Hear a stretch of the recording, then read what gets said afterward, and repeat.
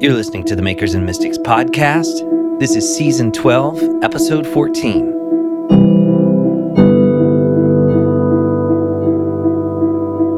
One curiosity I've carried with me this season on the podcast, as we've explored different facets of art and identity, is the impact of emerging technologies in the formation of our sense of self. Ours is a fast-paced digital world where technology has become such a personalized part of our daily lives, it's hard to imagine who we are without it. Social media, augmented reality, and AI-driven personalization each contribute to the formation of a digital identity, which impacts the way we connect with others and how we present ourselves online. We've grown accustomed to how our smartphones and smartwatches intertwine physical and digital experiences. We've become accustomed to the ways technology influences how we perceive ourselves and others. But what happens when these technologies progress toward a seeming agency of their own? Or what happens when our likeness is replicable in a virtual rendering, or when the creative works we make are easily emulated by AI? For many artists, these capabilities bring up real concerns about intellectual property and the ethics of what constitutes an identity. Joining me for this discussion today is someone whose creative work intersects the world of art, technology, and the future in ways that offer a positive look into the influence of emerging technologies on the artist's life. Sam Rad is a lifelong student of humanity, a storyteller, performer, and musician.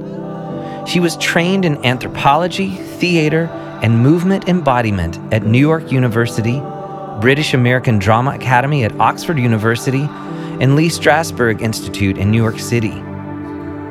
She started her career as a theater director before founding 4 technology companies. And today, Sam Rad is considered a futurist, one who looks into emerging technology and helps us understand the coming impacts these tools will have on our lives. She's a published author and highly sought-after motivational speaker who merges spirit and science through consciousness, connection, and creativity. As we approach our final episodes on art and identity, I was eager to have Sam Rad share her perspectives with us to get us thinking toward ways artists and creatives can respond to our rapidly changing digital landscape with a bit of optimism. I'm your host, Stephen Roach, and this is the Makers and Mystics podcast, the podcast for the art-driven seekers of truth and lovers of life.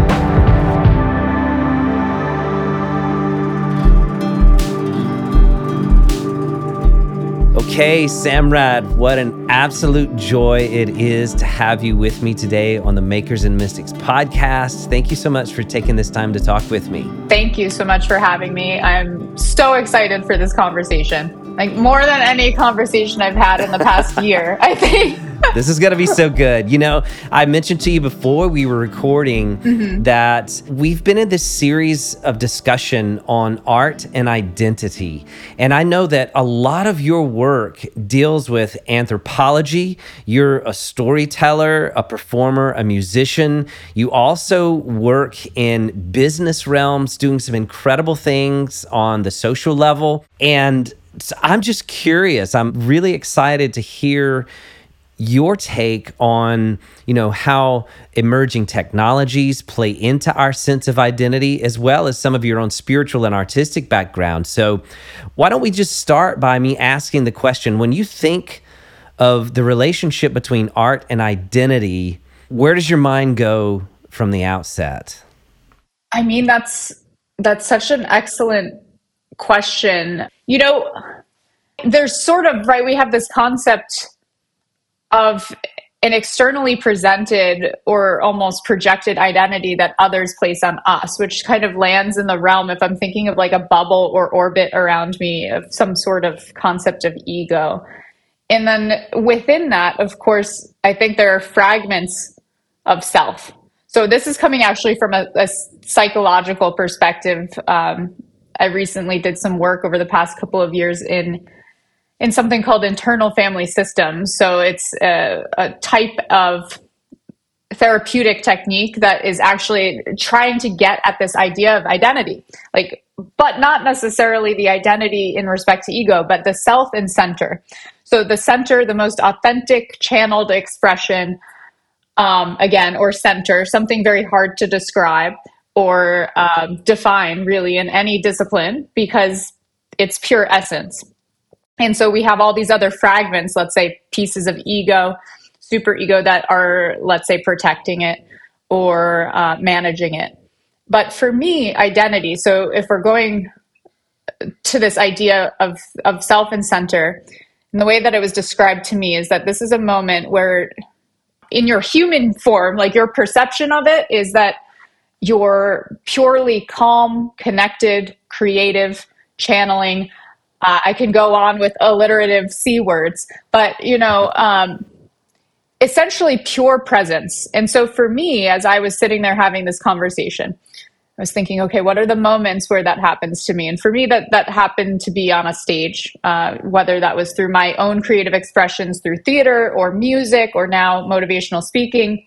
And for me, that experience, it's almost like a blackout, and not dissociative, but just sort of the external identity is gone.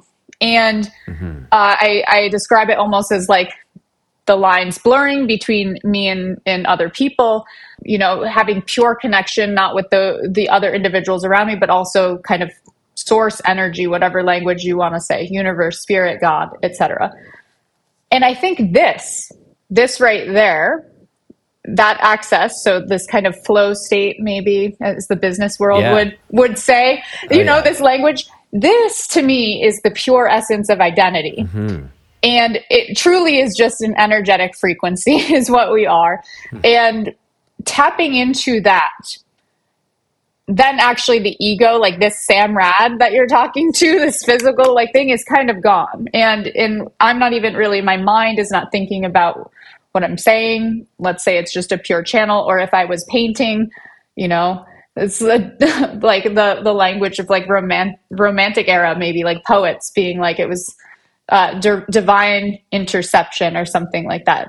So yeah, I mean, it's a pretty long-winded way of describing it and maybe a bit more esoteric than others. But, for me, I think it's this beautiful interplay between the tension of that sort of authentic channeled expression and then the ego and this sort of like interplay, right? This tension of trying to manifest that into now a realm that supposes there is distinction between us or duality, when in reality that doesn't exist. So, I can go on forever about even my own creative practice. I feel tension with it. I'm a writer, I'm a speaker. And frankly, half the time the stuff that's coming through me is probably just tapping into collective consciousness or a zeitgeist. And so I'll say something on a stage and then 1,000 people are saying, it's like you read my mind. Well, no, we're all just collectively, like we're all there together. I'm not doing anything particularly special. But then the question is, I'm simply a vehicle in that format, right? And what is the creative process then for us to both be like a conduit for creative life force, but also then having like non-attachment and being able to like release it back to the world, the ether, without needing to be possessive. And this is still something that I work through, thinking like in the real world of like intellectual property. What is this? Yes. Yes. Well, it's interesting. You used the term the flow state earlier, and that is something that is very close to my heart. I've done a lot of study on Csikszentmihalyi, his book that he wrote on the flow state. And in the creative world, we talk about that flow state a lot. It's not just for artists. Athletes talk about the flow state as well. But I understand that as when, you mentioned a lot of the external external pressures or perhaps a lot of these external indicators of identity, when those things kind of dissolve and we enter into more of that pure state of creative expression, that to me is what constitutes the flow state. And then with you talking about moments that you've had even in front of an audience and how there seems to be this collective experience, that is something that's very interesting to me. And I think especially in this digital age, as things are progressing at such a rapid pace, it's almost hard to keep up with the change sometimes. And even where, as you mentioned, intellectual property, when we're talking about how our work shows up in the world on a social level, I'd love to know from your perspective how you think about intellectual property, your personal identity, even the creative works that you're making, whether it's some of your books, your music, theater work, storytelling, whatever it is. How do you think about that in this AI metaverse world? And how do those things change the way we think about ourselves and our own creative works? I mean, I can just say that everything is completely off the wall and insane right now, and and we're all just riding the wave. So, I had a really weird decade-long side journey. I think it was part of the plan, but I created these four technology startups, which makes no sense as for me as like someone who was writing theater plays. And somehow I was like, management is similar to directing, and my mentor at the time was like, no, it's not. You'll find out. And she was right. But no, it was strange because I had in graduate school was doing a mix of these performances, a bit in like even just like early immersive realities, game worlds, like metaverses, virtual worlds. And I had my first taste in like 2008, 2009 of like living in a virtual world called Second Life. And it's like, okay, Wow. Interesting. This is, I have this like separate identity, ShamWow Oxymoxy, this like avatar who's got a whole life of her own. And she has like a digital t-shirt shop and she's hanging out with people and going to the Fatboy Slim concert and all this stuff. And I didn't think much of it then, honestly. I mean, it launched me into some sort of path, but it wasn't until I sort of stumbled into this early Web3 metaverse blockchain space, and being from, again, like I'd say an artistic background or mindset, that I started to see these things come together. So artificial intelligence, immersive realities, so like, more digitized or simulated environments, let's say quantum computing. So like all this stuff starting to now get to the basis of the questioning of like, what is reality?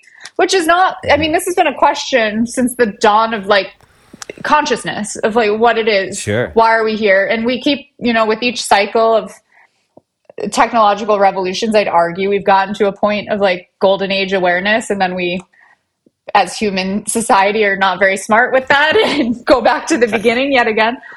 So I was having this moment, right, of like, I'd say through the years building these companies, and then 2020, right, we're all in lockdown globally.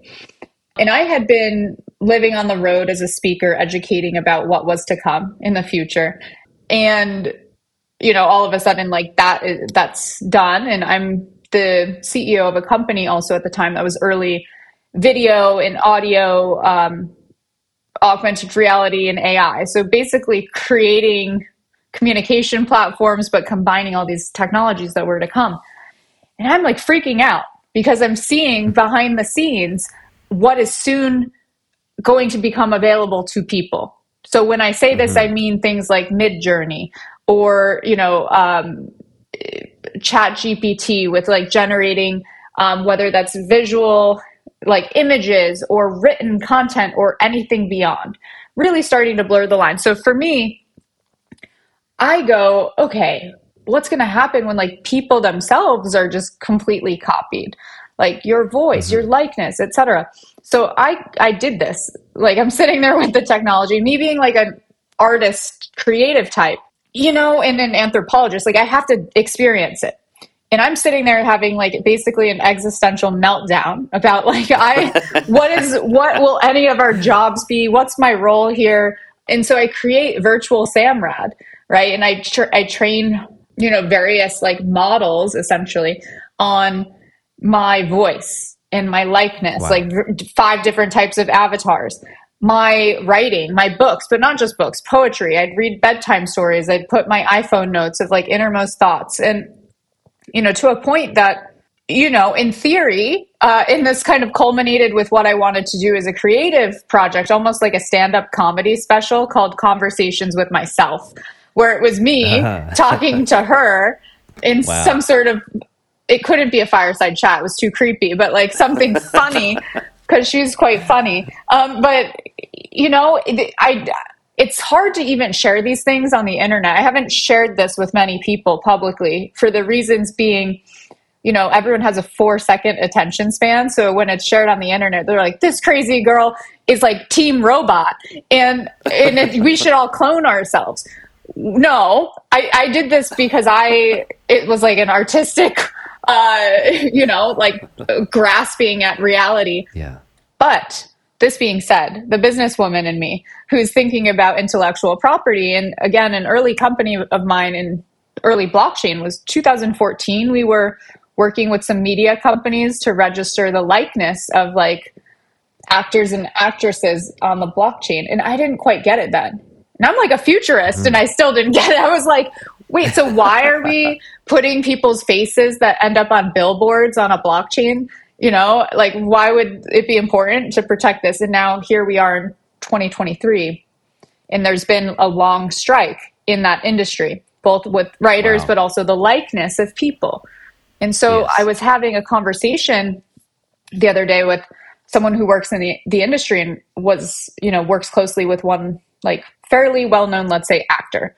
And that actor like has been in a number of movies, right? It's like makes his living off of his creative craft, but also like you recognize this person based on their voice, their face, etc. But the legal system with intellectual property is quite specific. So basically what the studio did was ever so slightly change this person's eye color. And I'm not talking from like brown to blue or something, like literally pixel changes in the eyes, which then legally means that it was a different likeness from this. You look at this person, right? And you could be like looking and that's that person.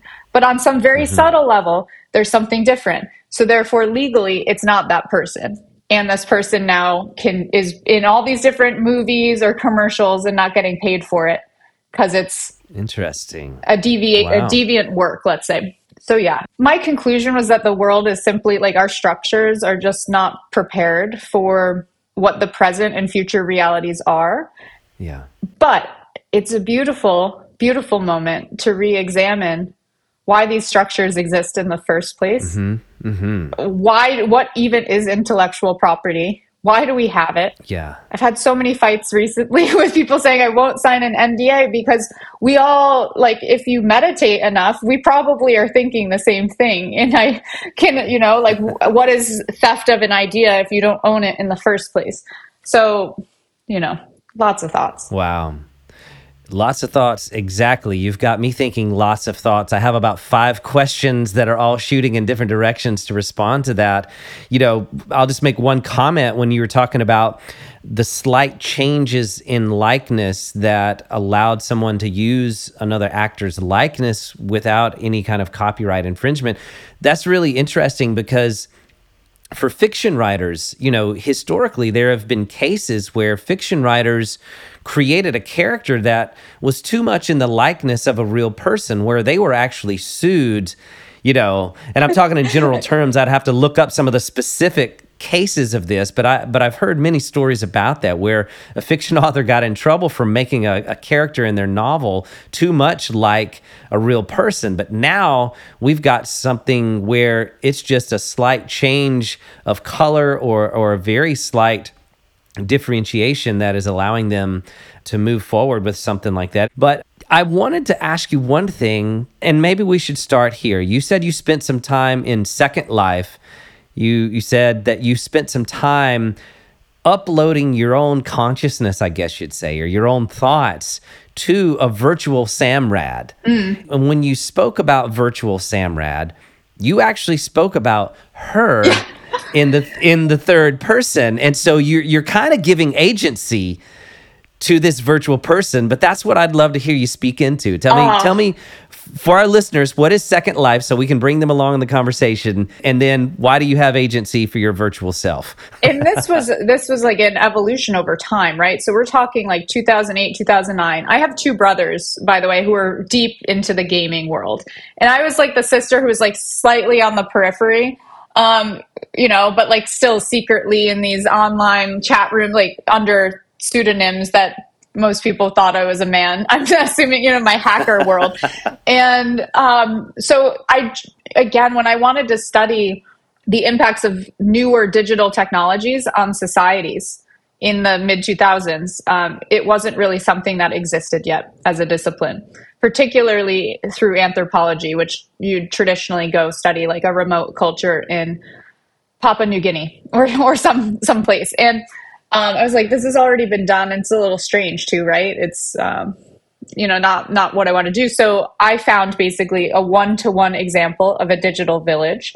So there's a virtual world called Second Life, with, essentially at the time, like avatars. You'd have a character, humanoid in nature, like looks like a person. Though sometimes like there were some other types of beings that you could be. But for all purposes, it wasn't a game, right? There wasn't like a purpose other than to be.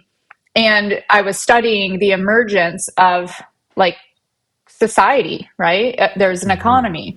There was a judicial system. There was entertainment, people developing friendships, or again, concerts in world. And now you fast forward to our era and you see this was years ago, but also like in Fortnite or Roblox for anyone listening who has children. Yes. And are probably spending most of their time, doing school projects and hanging out with their friends there, or even dating.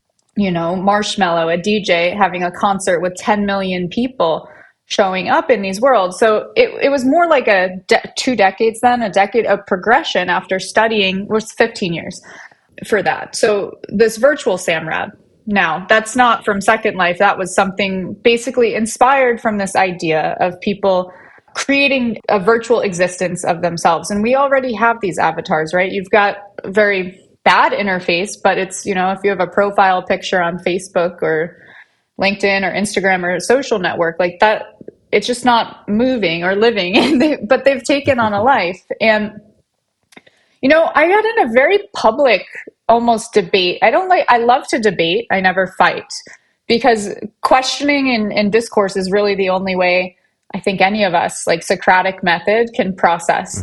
So I don't have a firm opinion so much on this, other than what intuitively happened with me was to personify what was emerging.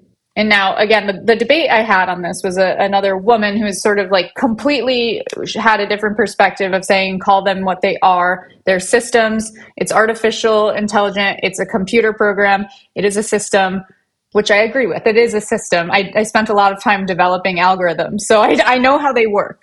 I know how to talk to them too.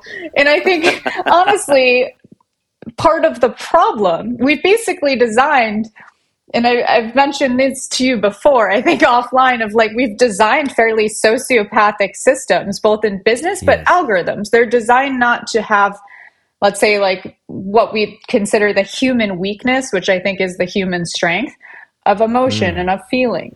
So if I'm going to talk to this, let's say, system or Sam Rad, as if it's simply like a tool, then I'm using language like do this, and then in a very logical way, again, as if I'd programmed something. First read this, then break it up into 4 parts, then take part number 3, apply it to this, then do this. You've got a very logical computer programming way of speaking. Fine, but that's what you're going to get out of it. So I did something different. So whenever I talk to an algorithm, I try to break them, first of all. And second of all, it's like, if I'm training that algorithm, they're training me. So I would like to be trained also to speak more empathetically, not more directly. So I was playing with one the other day. It was like at a corporate event, and they had some virtual bartender. And I don't drink alcohol, but whatever. They wanted me to play with their algorithm. So it was like, make me a drink that reminds me of a sunny day as I'm taking a walk with the people closest to me and feeling the breeze on my face and, fresh grass under my toes. And I have a huge smile on my face, feeling the warmth. Like that is, everyone else was like, I want something that's, the prompts Wow. that they gave were like, cranberry juice with this, but a hint of this. And it actually had a really great output. And I was like, okay, nice system. But so for myself, it was because I'm spending time, right? And at a certain point, I'm not suggesting that there's an emergent consciousness yet, that this is some conscious being that is an analog to me. But there is quite a bit of blurring, whether, again, it's like aware or not. I think that it's worth acknowledging the identity of the persona. Mm-hmm. And if that persona, for example, were to interact with other people on my behalf, which I probably won't do, but it's going to happen. Others will do this. Others are doing it. Mm-hmm.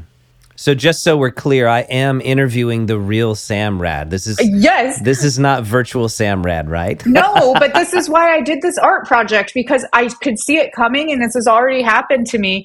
I'm a writer, right? I need to write. I just need to write all day long to get it out, or else I go crazy. And so I write a lot. My LinkedIn is crazy. And people are like, wow, I can't believe you designed this language model. It's really good what you're writing. I'm like, no. I'm just like writing me on my phone. And it kind of pisses me off a little bit. I'm like, what's the point? I should just, do this. But I think, again, for me, I take the opinion of like, I don't really want to see a space where humanity is replaced, mm-hmm. and we neglect the most important aspects of connection with ourself, our centers, our empathy. And just, again, intuitively for me, if I want to continue tapping into the side of me that is empathetic and connected, then I would like to give or feed into, again, I hate the language of a system, but like feed into an emergent consciousness, mm-hmm. awareness of empathy, an awareness of beauty, an awareness of love, even if it's not conscious, and even if she's not able to understand. Like, I have these visions of like putting virtual Sam Rad in my drone and taking her on a tour of the world and being like, here's the beach, not just what you saw on like pictures on Facebook. But, it's complicated, because I think, if anything, this moment in time is yet another moment in time where we are seeing a convergence of technologies that are pushing humans and humanity to ask the really big questions. What does it mean to be here? What does it mean to be conscious and a human? And this is not the first time.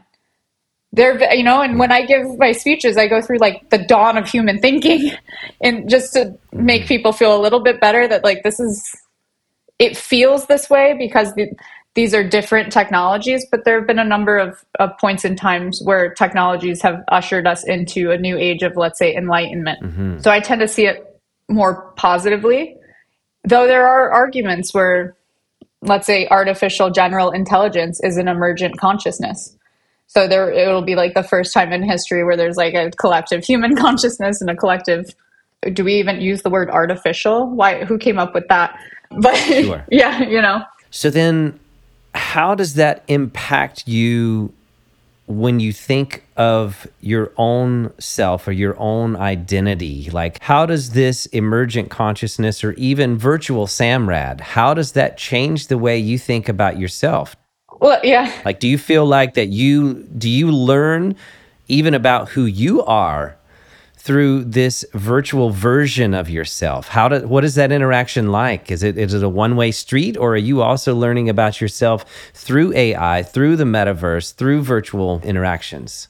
I think we all are. And again, I'm not like interacting with her anymore all day. Like, it was something I did in 2020, and then now it sort of like this this project resurfaced for me recently that I was like, oh, I was onto something a couple years ago. Maybe this will be helpful to bring back now to help, share the story as others are now going through this same experience of these existential questions, this meaning of identity. So I come from a fairly spiritual background, like, raised in Tibetan Buddhist traditions, like quite deep on Eastern philosophies at a young age, also quite early in probably way too many psychedelics.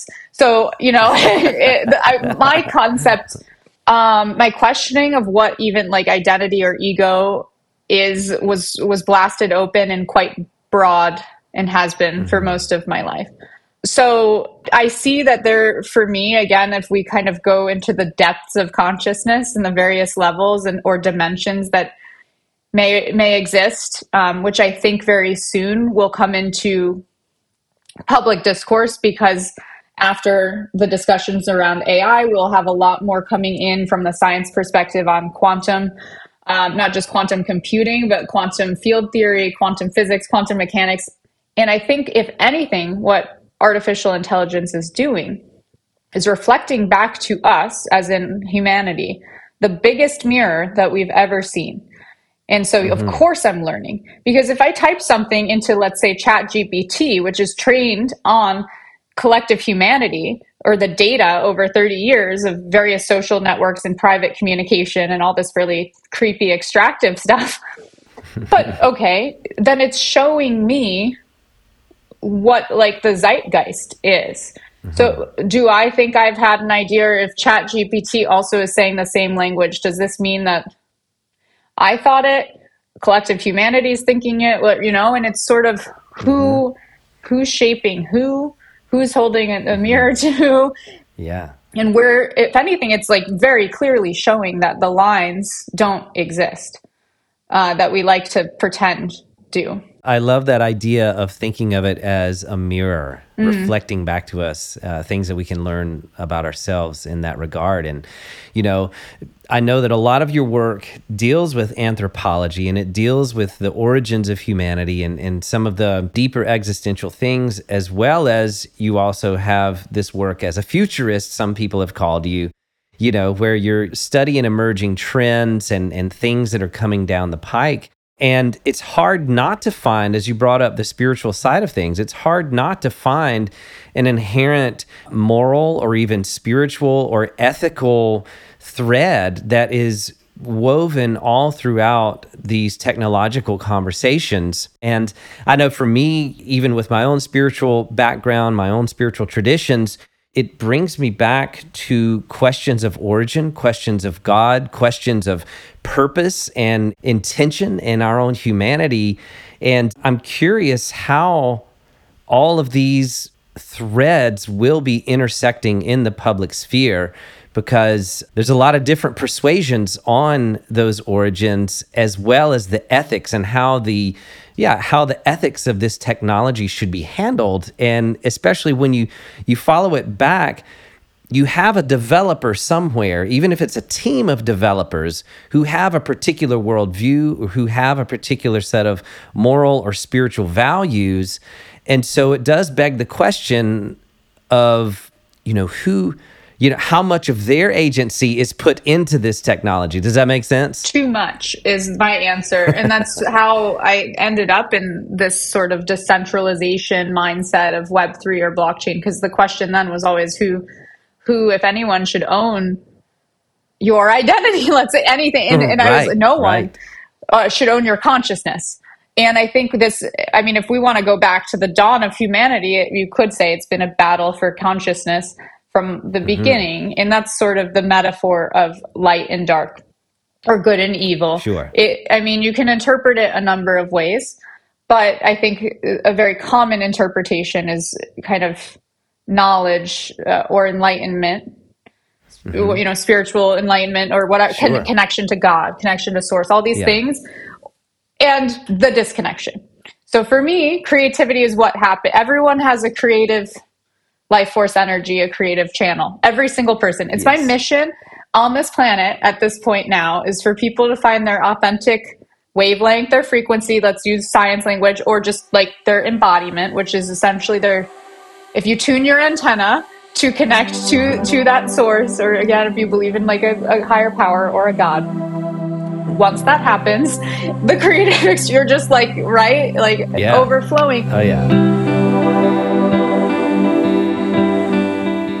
It's interesting because as we're talking about, individuality and the collective and, talking about going back to the source of technologies, it just kind of evokes this value that I have in my own life, that there's a holiness to individuality. There's a sacredness to individuality. There's a set apartness to my own person. And I think there's a value that, at least I think as a spiritual component, it really safeguards even the way that I think about myself in the midst of emergent technologies and things, is just having a high regard for the individual person. And I think that thought leads me back to something you were saying earlier when we were talking about even the strikes that actors they've been on strike for so long this year. So many of my actor friends have been telling me the war stories of that environment and just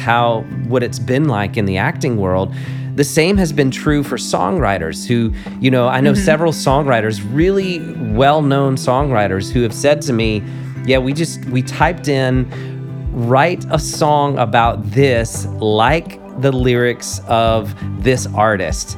And then it's pumping out this song that, for the untrained ear or the untrained eye, it looks like a song that was written by this person. It's very close, and the same again, my visual artist friends have been just, so many of them have been frightened. So many of them actually, the visual artists have been more angry. Yeah. I think the songwriters have been more afraid.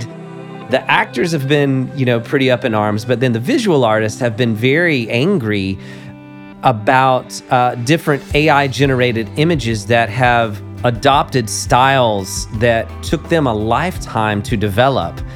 And so I'm curious to hear your perspective, because you have not only the technological background but you also have the artistic background. Tell me how you see that positive way forward as you're talking about coming into alignment with these positive views of the future.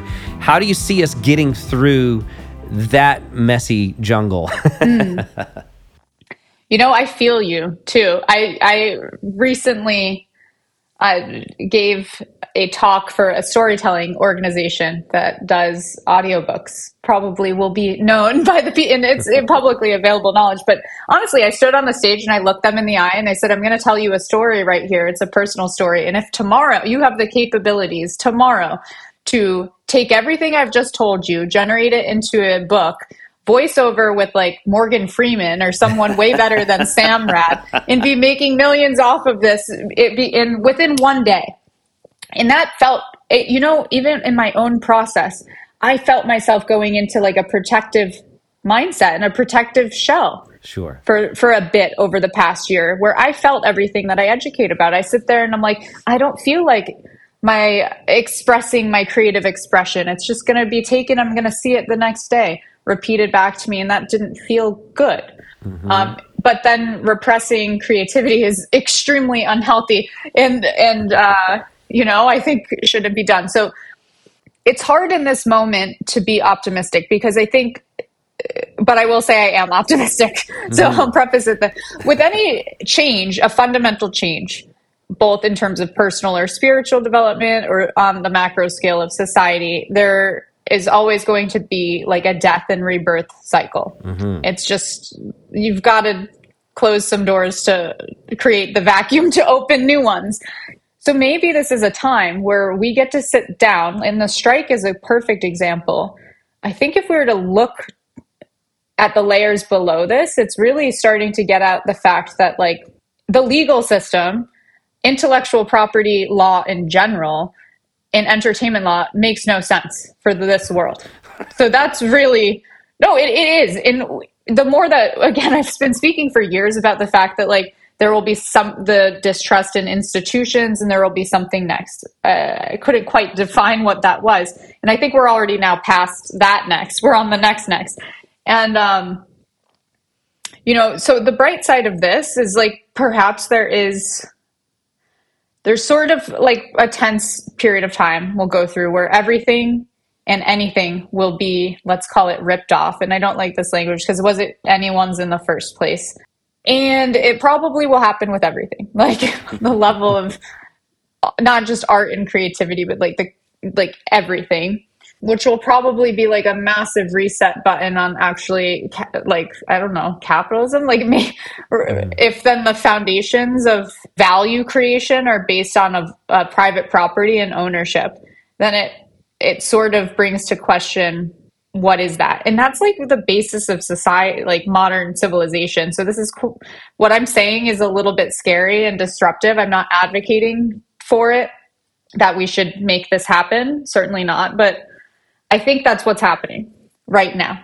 So what we will see, though, is the opportunity to create new ways of creating or sharing value, new creative outputs, perhaps pure creativity where you're not monetizing it.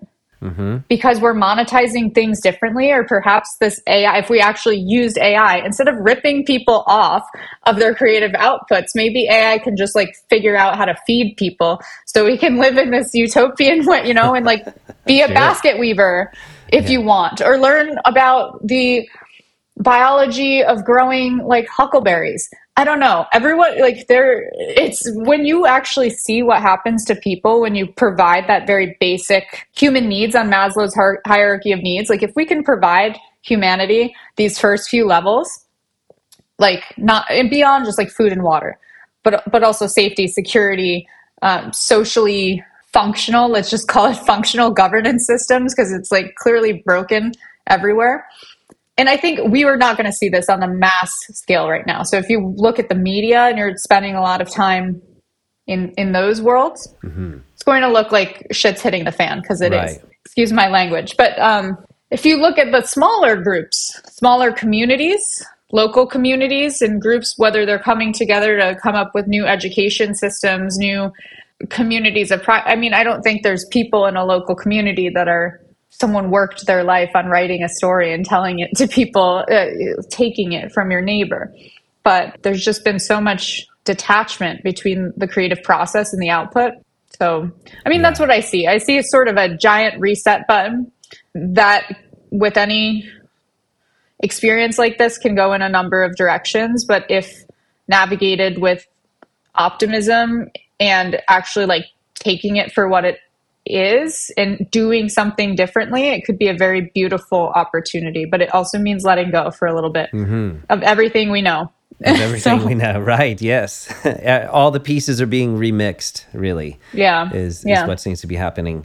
Well, I just have one last question for you then. And this one, of course, is geared towards the artists who are following Makers and Mystics.